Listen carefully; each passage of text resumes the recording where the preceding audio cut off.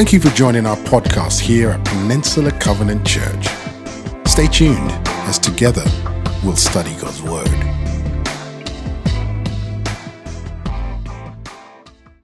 Good morning, everybody.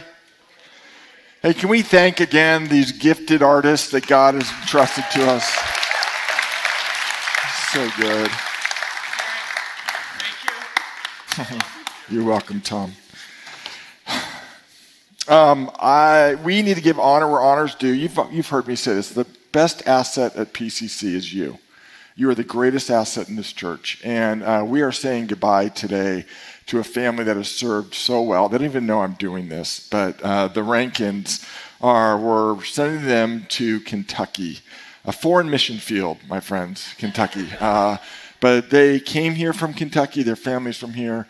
They moved back to Kentucky for a while. They wanted to come back because of this community, and now are going back to Kentucky.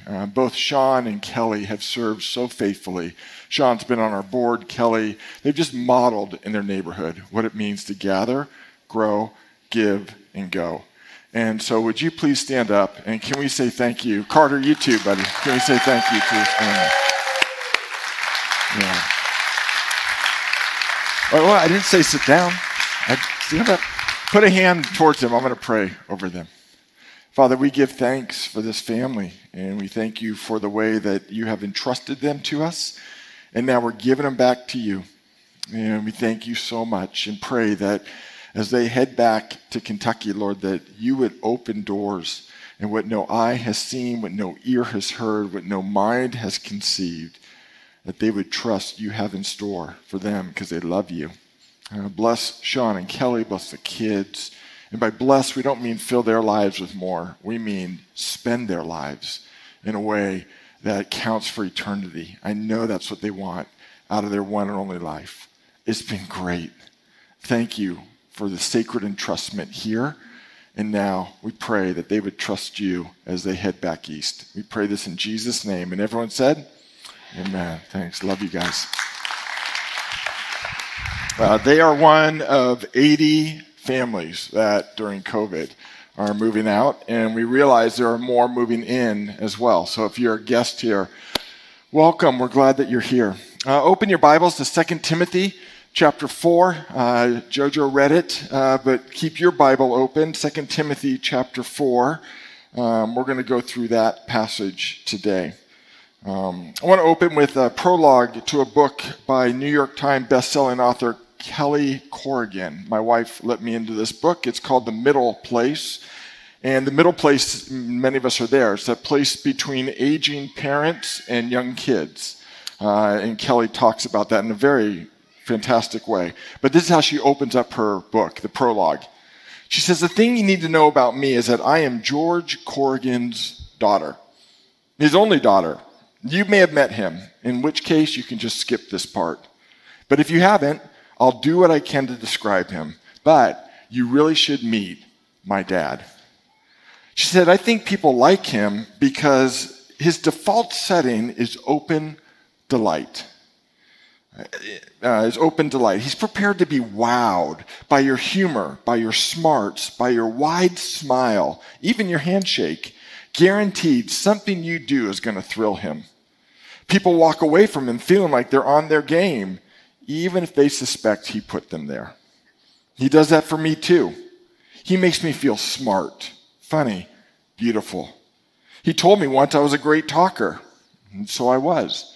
I became a conversationalist, along with creative, a notion he put in my head when I was in grade school and used to make huge, intricate collages from his old magazines. Now listen to this. He defined me first. Those early characterizations can become shimmering self-image we embrace or a limiting, stifling perception we rail against for the rest of our lives. In my case, he sees me as I'd like to be seen. In fact, this is amazing. I'm not even sure what's true about me anymore, since I've always chosen to believe his version. Whose version of you are you choosing to believe? And I'm not talking about earthly fathers, because I love how Summer put it. We can hold space for those who had tremendous fathers, and the reality is we've all had fallen fathers, and we are holding space for those of you for whom today is painful. But I'm talking about looking upward, and what does it mean to be defined by the intended Father? The whole reason this church exists, the whole reason Jesus came to the planet, was to connect us to a relationship we were all designed to have with God as Father. So he's not just some impersonal force of the universe, but your personal, well, in Israel they call it Abba. Abba. Sheshtin's here, and her husband is a good friend of mine. He lives in Tel Aviv, and he came to Christ about 6 years ago, 5-6 years ago, and we were praying he's Jewish, he's a Messianic Jew, he embraces Jesus as his Messiah, and we were praying just 2 weeks ago in the town square, and as we went to pray, Nitsan said, Abba, and just called God Daddy. It was so beautiful. That's why Jesus came to earth, to give you and connect you with your good Father. And so on this Father's Day, what we all can do is not look upward to our birth line, but really upward into our spiritual birth line and relish in the fact that we have a Father who loves us. I want to take you to a place in Scripture, though, where there was a spiritual relationship between a man and another man. It was a spiritual fathering between the Apostle Paul and Timothy. Timothy was his number one protege. Paul was the great missionary of the New Testament, the great theologian of the New Testament, and he's at the end of his life. He is in a prison cell, a dungeon really, in the Roman Empire in Rome, and he is writing his final words. He's not even writing it because he's chained to prisoners. He's dictating this letter. And with his last dying words, he's calling out to his protege, who pastored the premier church in the New Testament.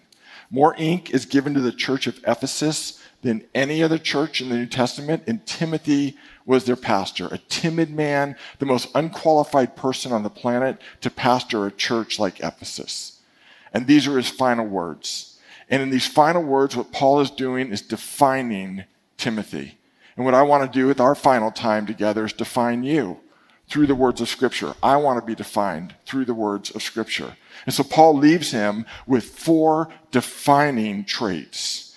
Convictions, really, that he's got to keep if he's going to finish well and if he's going to live well. Here's the first. Life is hard. Life is hard. In 2 Timothy 4, verse 6-7, look how Paul defines life. And remember, he's at the end of his.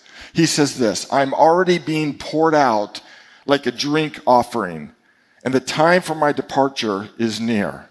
And then he says this, life's a fight. I've fought the good fight. Life is a strenuous race. I've finished the race. Life is a sacred stewardship given to him. I've kept the faith. The first thing clearly throughout his writings, not just here, and Jesus will echo this too, life is hard. Now listen, I know you don't need to read the Bible to know that life is hard.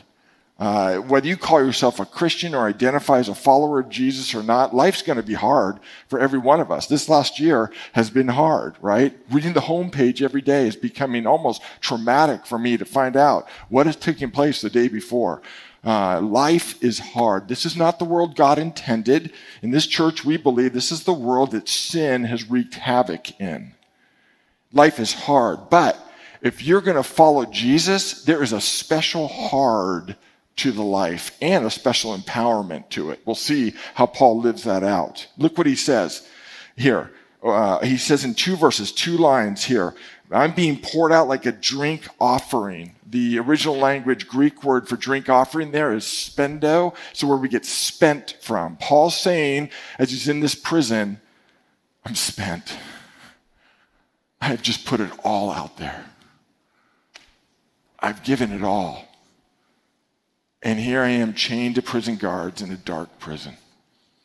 I'm a drink offering. There's a lot more with Jewish language that comes into that. It would take me hours to unpack that. But then he says, I fought the good fight. The word fight there, it's the word we get agony from. Literally, Paul said, I have agonized the good agony. In other words, he's saying, you know what? As a follower of Christ, it's not just that I'm pained or in my human existence, it's in my spiritual existence to fight for the character of Jesus. It's been hard. It's been hard. Jesus talked about this, and Paul's picking up from Jesus in the upper room, the longest speech Jesus ever gave to his disciples. In John 16, verse 33, Jesus said this, look on the screen. I told you these things so that in me you'll have peace. Jesus knew life was hard. He said, in this world you'll have what? Trouble, right? And he's not talking about the general trouble that we see on our homepages. That's just the world, the sin-cursed world. But if you're going to follow Jesus and stand out as his followers, there's a unique trouble that awaits every follower of Christ. But then Jesus said, take heart. In other words, take heart. It's not a suggestion, it's a command. And it's not a command towards an emotion, it's a command to be courageous. Take heart because I've overcome the world. In other words, you can take heart leaning into me because I'm an overcomer. I'm an overcomer. So what Paul and Jesus are saying here is the first thing, if you're going to finish well, is have the understanding we are not in some Disney movie with a happy ending. This is a love affair on a battlefield with a great ending at the end of our life, and we'll get to that in a minute. Life is hard for the follower of Christ. Life is a struggle for the follower of Christ. If you want to advance with Jesus so that he increases, you decrease, that is not a passive thing. Open your Bibles to 1 Corinthians 15, verse 10. You can see the struggle that Paul talked about. He said this in 1 Corinthians. It's not going to be on the screen. This is extra credit, everybody. He says this, by the grace of God I am what I am. Yet his grace to me was not without effect. I worked harder than most, yet not I, but the grace of God. Do you see the interplay between grace and effort? Grace and effort. Grace came to Paul. By the grace of God, I am what I am. But his grace to me was not without effect. The proper response to grace is effort fueled by grace. And when you respond with effort fueled by grace, you grow in the Christian life. So here's my $1 million question for you, my friends, my brothers and sisters. At what point do you plan on to quit struggling? What is your plan? At what age do you get to take your pedal off the metal and just coast in your Christian life? When will you stop fighting for Christ-like character in your life? I say the greatest asset in this church is you because there are many in this church who have a response to that question with never. With every breath I take, with every year I grow, I will continue to take the grace that God has given me and the energy I have to grow in the Christian life and to let Christ grow in me. Many of you don't know a woman named Alice Clark, but she's now my pen pal. She is 96 years old. She sat right there, wherever you are, John, with her husband, Bob. Bob was an anesthesiologist, and Alice was and still is an amazing therapist. And now she lives in Oregon. She's been there for 15 years. And she's my pen pal. She's Anne's pen pal. She keeps writing us. And she's gone from real tight script to now at 96, she's almost going blind. And so we get the long binder papers, and it takes up 3 lines. But she talks about how even in her old age, she's learning new things about Jesus. And she's praying for God to do new things in her life. And how she misses her husband who's been dead for about 15 years. But she can't wait for what God has for her every morning. That's who I want to be when I grow up. See, Paul said life is hard. And you got to fight for Christ to grow in you through the aging process, to struggle as things get taken away from you and not to grow in bitterness. You got to fight to steward what God has given you, your stuff, to be generous and not stingy. You got to steward the sexuality that God's given you, to honor God with it. You got to steward the words God's given you, to use words that bless and not curse, words that build up and don't complain. You got to steward the time that God has given you. In this place of life, whether it's singleness or in relationship or marriage that God has given you. Life is hard, Paul said. I'm being spent.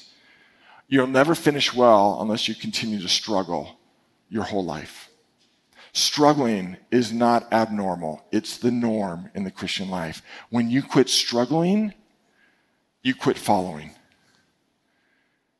And you float in culture and you become a version of yourself God never intended for you to be. The second thing Paul says is this, and this is really important. Death is a portal. Death is a portal. So let's pick it up from verse 6. I'm already being poured out like a drink offering, and look how he describes death. The time of my departure is near. Isn't that interesting? Departure. This is a timeline of eternity. We've used it a few times in my time with you. And this red tape represents your life on the timeline of eternity. We have used this to give perspective to us all. This is eternity past. This is your birthday. This is your death day. This is eternity forward. This is your life in context. This is your life how God sees it. Most of us view age from the birth to the present, right? That's how we do that on planet Earth. But that's not how the Bible does that. Did you know that? The Bible views your age from death to the present. That's why we always got to have a sense of urgency. We never know when our day will come. We never know when God will say, today's your day for promotion if you're in Christ.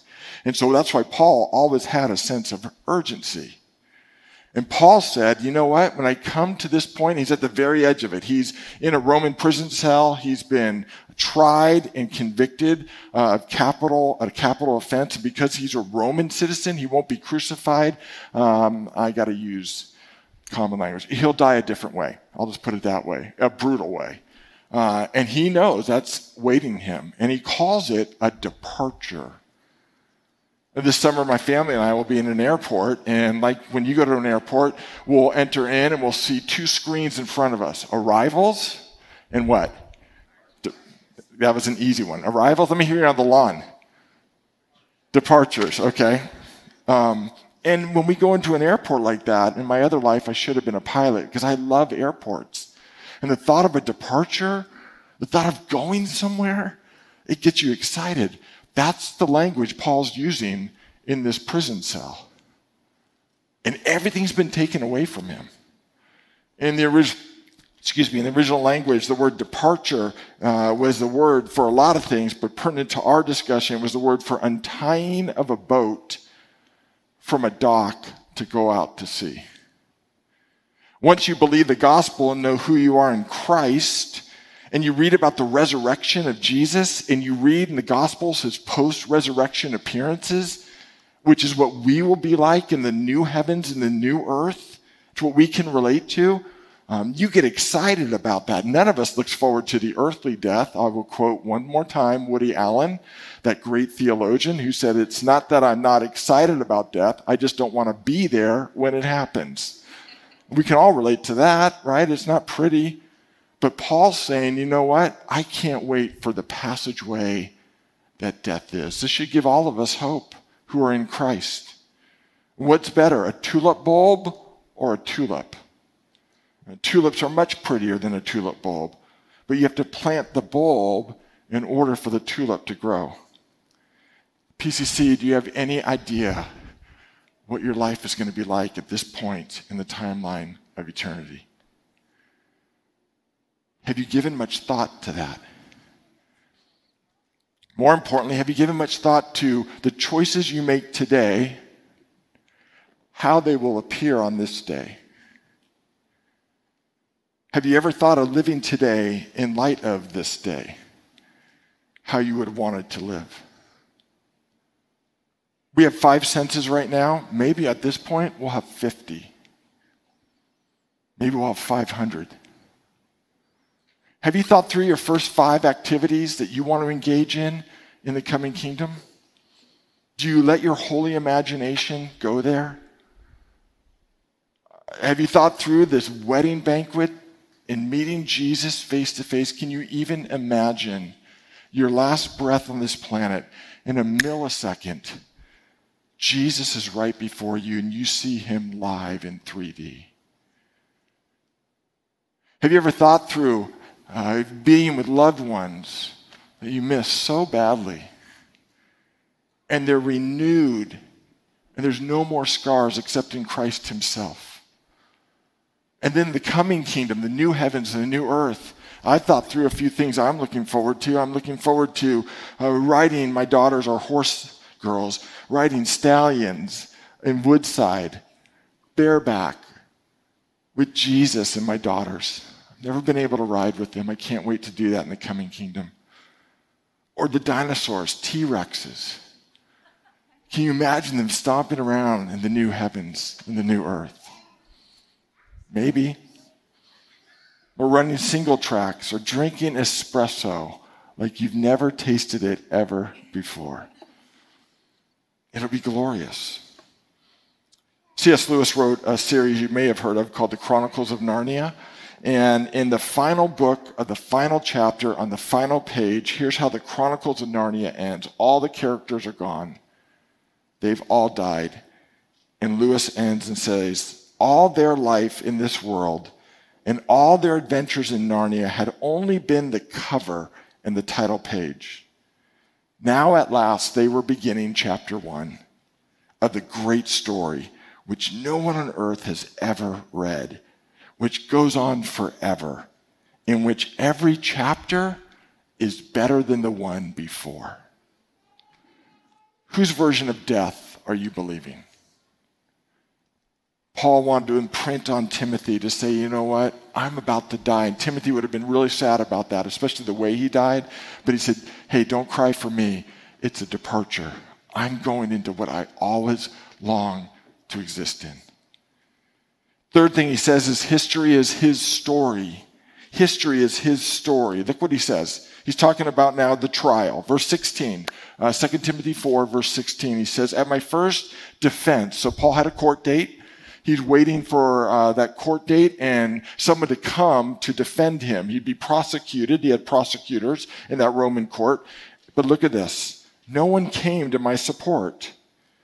Everyone deserted me. At which point you read, if you know the New Testament, you know the Apostle Paul, you go, really? This is how it ends? I remember that feeling. In 2008, I went to the Democratic Republic of Congo for the first time. That country has brought both healing and transformation in my life and my family's life. You don't know this, but there was a man here at one point. Actually, she's here. I won't point her out because she'd be mad at me, but someone's father brought a Stanford student in the 50s, late 50s, to PCC, invited him, the power of invitation.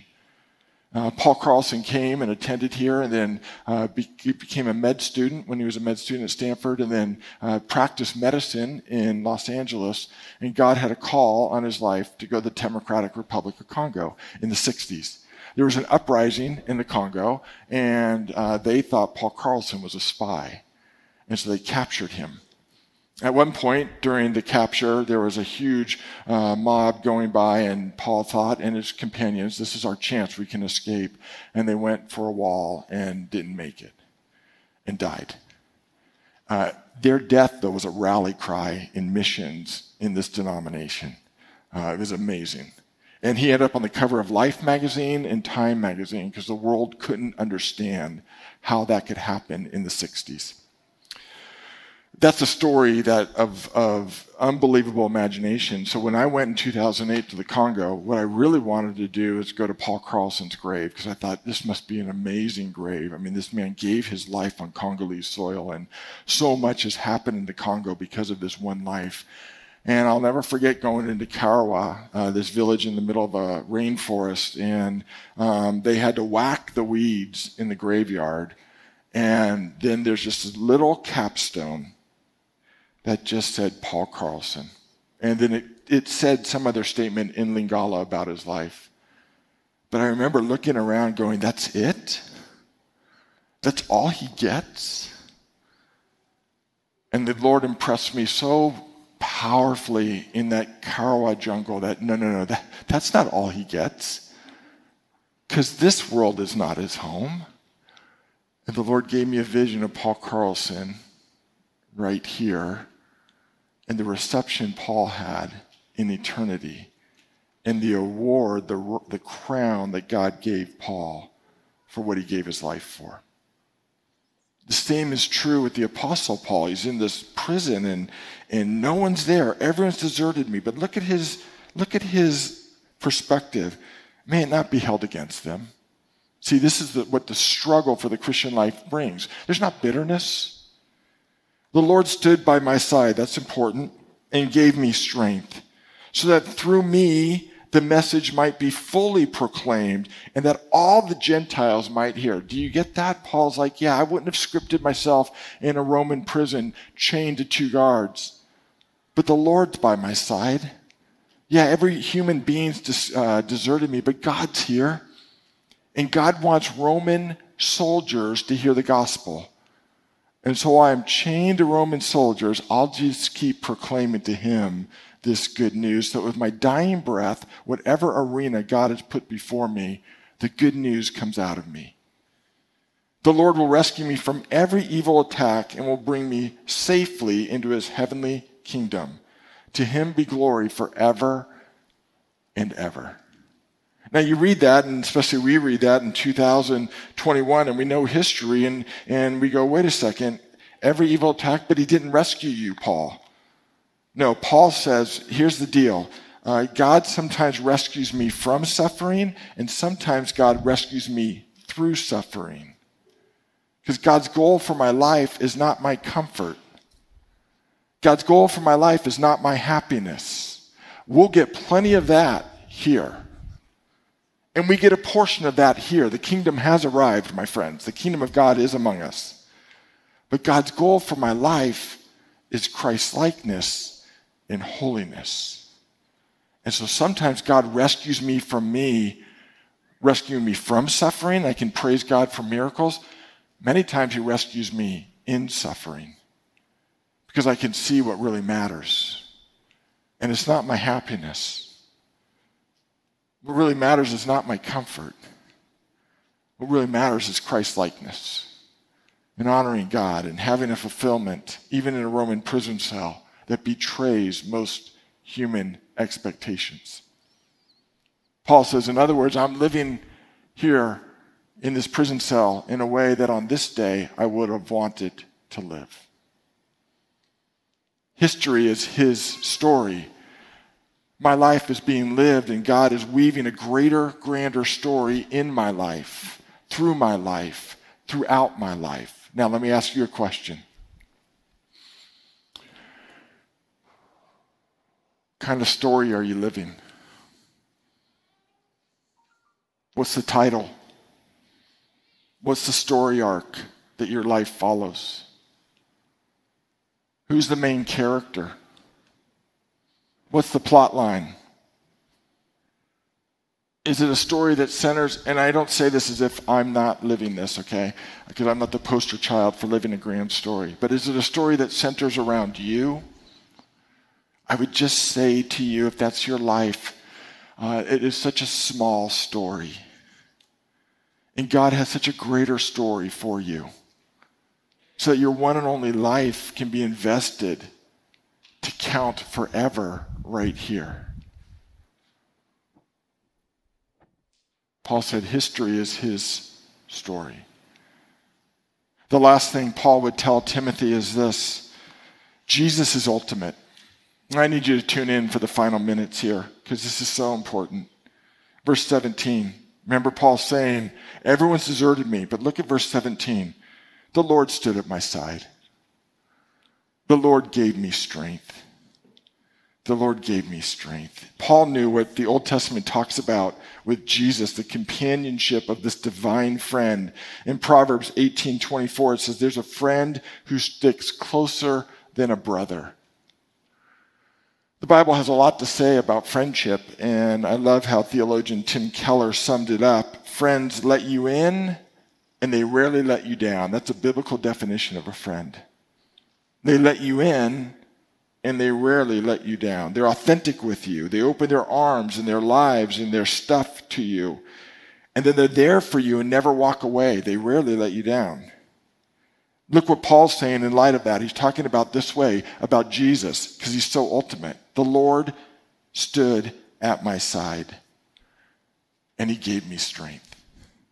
The word gave me strength is just one word in the original Greek. He nourished me. Paul said, yeah, I may not have expected to finish my life in a Roman prison, and this is a race I didn't expect to run, but God gave me the nutrients through Jesus. And so to my dying breath, I'm being nourished by Jesus. Who was it that Paul needed at the end of his life to finish well? I guarantee you, you don't need some ethereal, broad relationship with God, God of the universe, God of the trees, some impersonal force. That won't do you well when you're facing trials. Paul had an intimate friendship with Jesus. And he said, the Lord stood by my side. In other words, and this is the gospel, friends, and we're going to wrap it up with this. This is Paul's Gethsemane. This is Paul's Calvary. Remember when Jesus went to the cross? And if you look at the end of Jesus' life, it went from the crowds to the 11, Judas deserts him, to the 3, Peter, James, and John, to finally he's arrested and everyone scatters and he's alone on a cross. I mean, come on, think with me, okay? Let's not talk faith, let's just talk logic. The perfect human comes to earth. God unzips eternity, steps in and on the planet. He is the most peaceful, joy-filled, beautiful, loving human being who's ever lived. And how sick are we? We kill him. Not only do we kill him, we shame him. We beat him. We strip him. We place him naked on a cross to the point of death and leave him hanging there as long as possible. And Jesus cries out as everyone's deserted him, looking for his friend, the Father. And what does God do? Turns his back on his son. Because Jesus became our worst on the cross. He became sin. And Jesus cried out, my God, why have you abandoned me? We can actually answer that question from 2021 theologically. God abandoned Jesus. This is so good. So that Jesus would never abandon you. God abandoned Jesus so that when you are walking through your deepest, darkest pain and you feel all alone, you can say, his presence is with me. He will never leave me. My friends, that's the gospel. That is the gospel, and it's available to each one of you. And it's available to me. It's what's changed my life. It's what's changing our lives as a church community. Holding on to the belief that in Christ we are never alone. And we don't earn that relationship. We have a friend in Jesus because Jesus became sin for us and gave us the gift of that relationship, that never-ending relationship. That's so good. So Paul finishes his final words in verse 21 by saying this: do your best to get here before winter. Now he's saying that because when winter comes, to come from Ephesus, the passageway would be blocked and Timothy would never make it to Rome. And he knew he would die any day. And then he says, the Lord be with your spirit. Grace be with you all. Come before winter. What does it mean for us? Don't put off what God's convicted you of, what the Holy Spirit has brought to mind in this meeting today. Whatever conviction the Holy Spirit has raised up, whenever you sense in my message a sense of, oh gosh, I want that, or oh, that's got to change, or you know what, that's going to be different, act on it. Drill it in the ground. Tell somebody before you leave. Come before winter, before the Lord. Don't put it off till tomorrow, because you'll never do it. Your heart will grow hard. Don't put it off till next week. Come before winter to Jesus and renew your love for him, but more importantly, see his love for you. 4 things Paul wanted to impress on his spiritual son. Life is hard. The spiritual life is hard. You've got to exert effort to meet God's grace. Death is a portal. History is his story. What story are you living with your only life? Jesus is ultimate. Let's pray.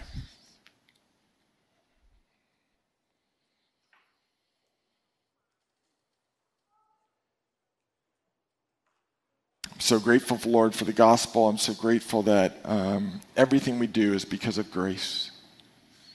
We're so grateful for this community.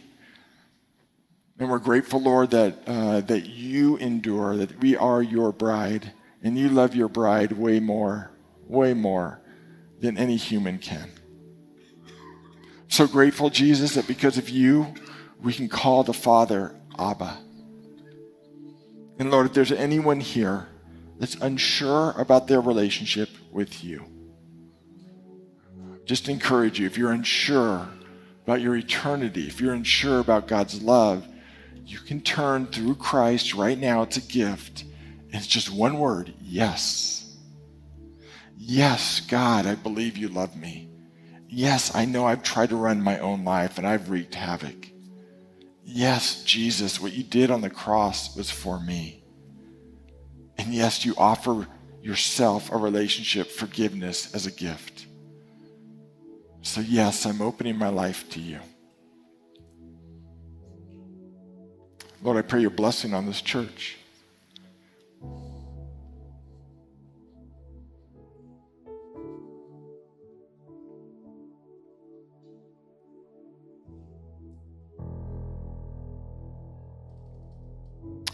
So grateful for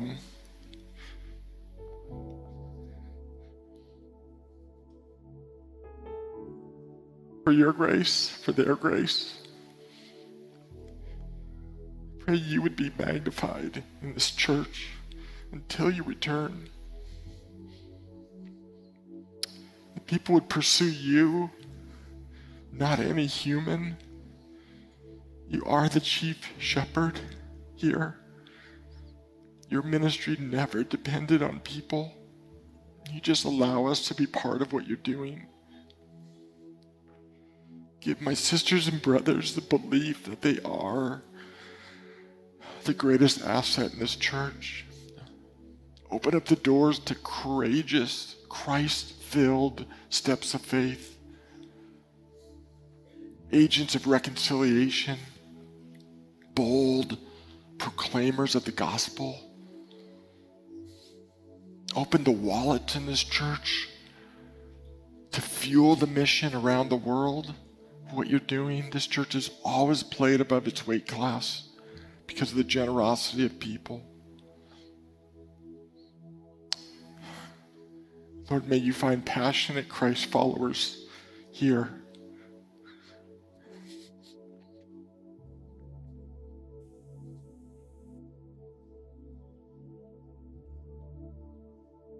Forever, till you return. Thank you for tuning in to our message podcast here at Peninsula Covenant Church. We would love the opportunity to connect with you more. We are located in Redwood City, California, and you can find us online at wearepcc.com. You can also find us on Facebook, Instagram, and Twitter by simply searching for We Are PCC.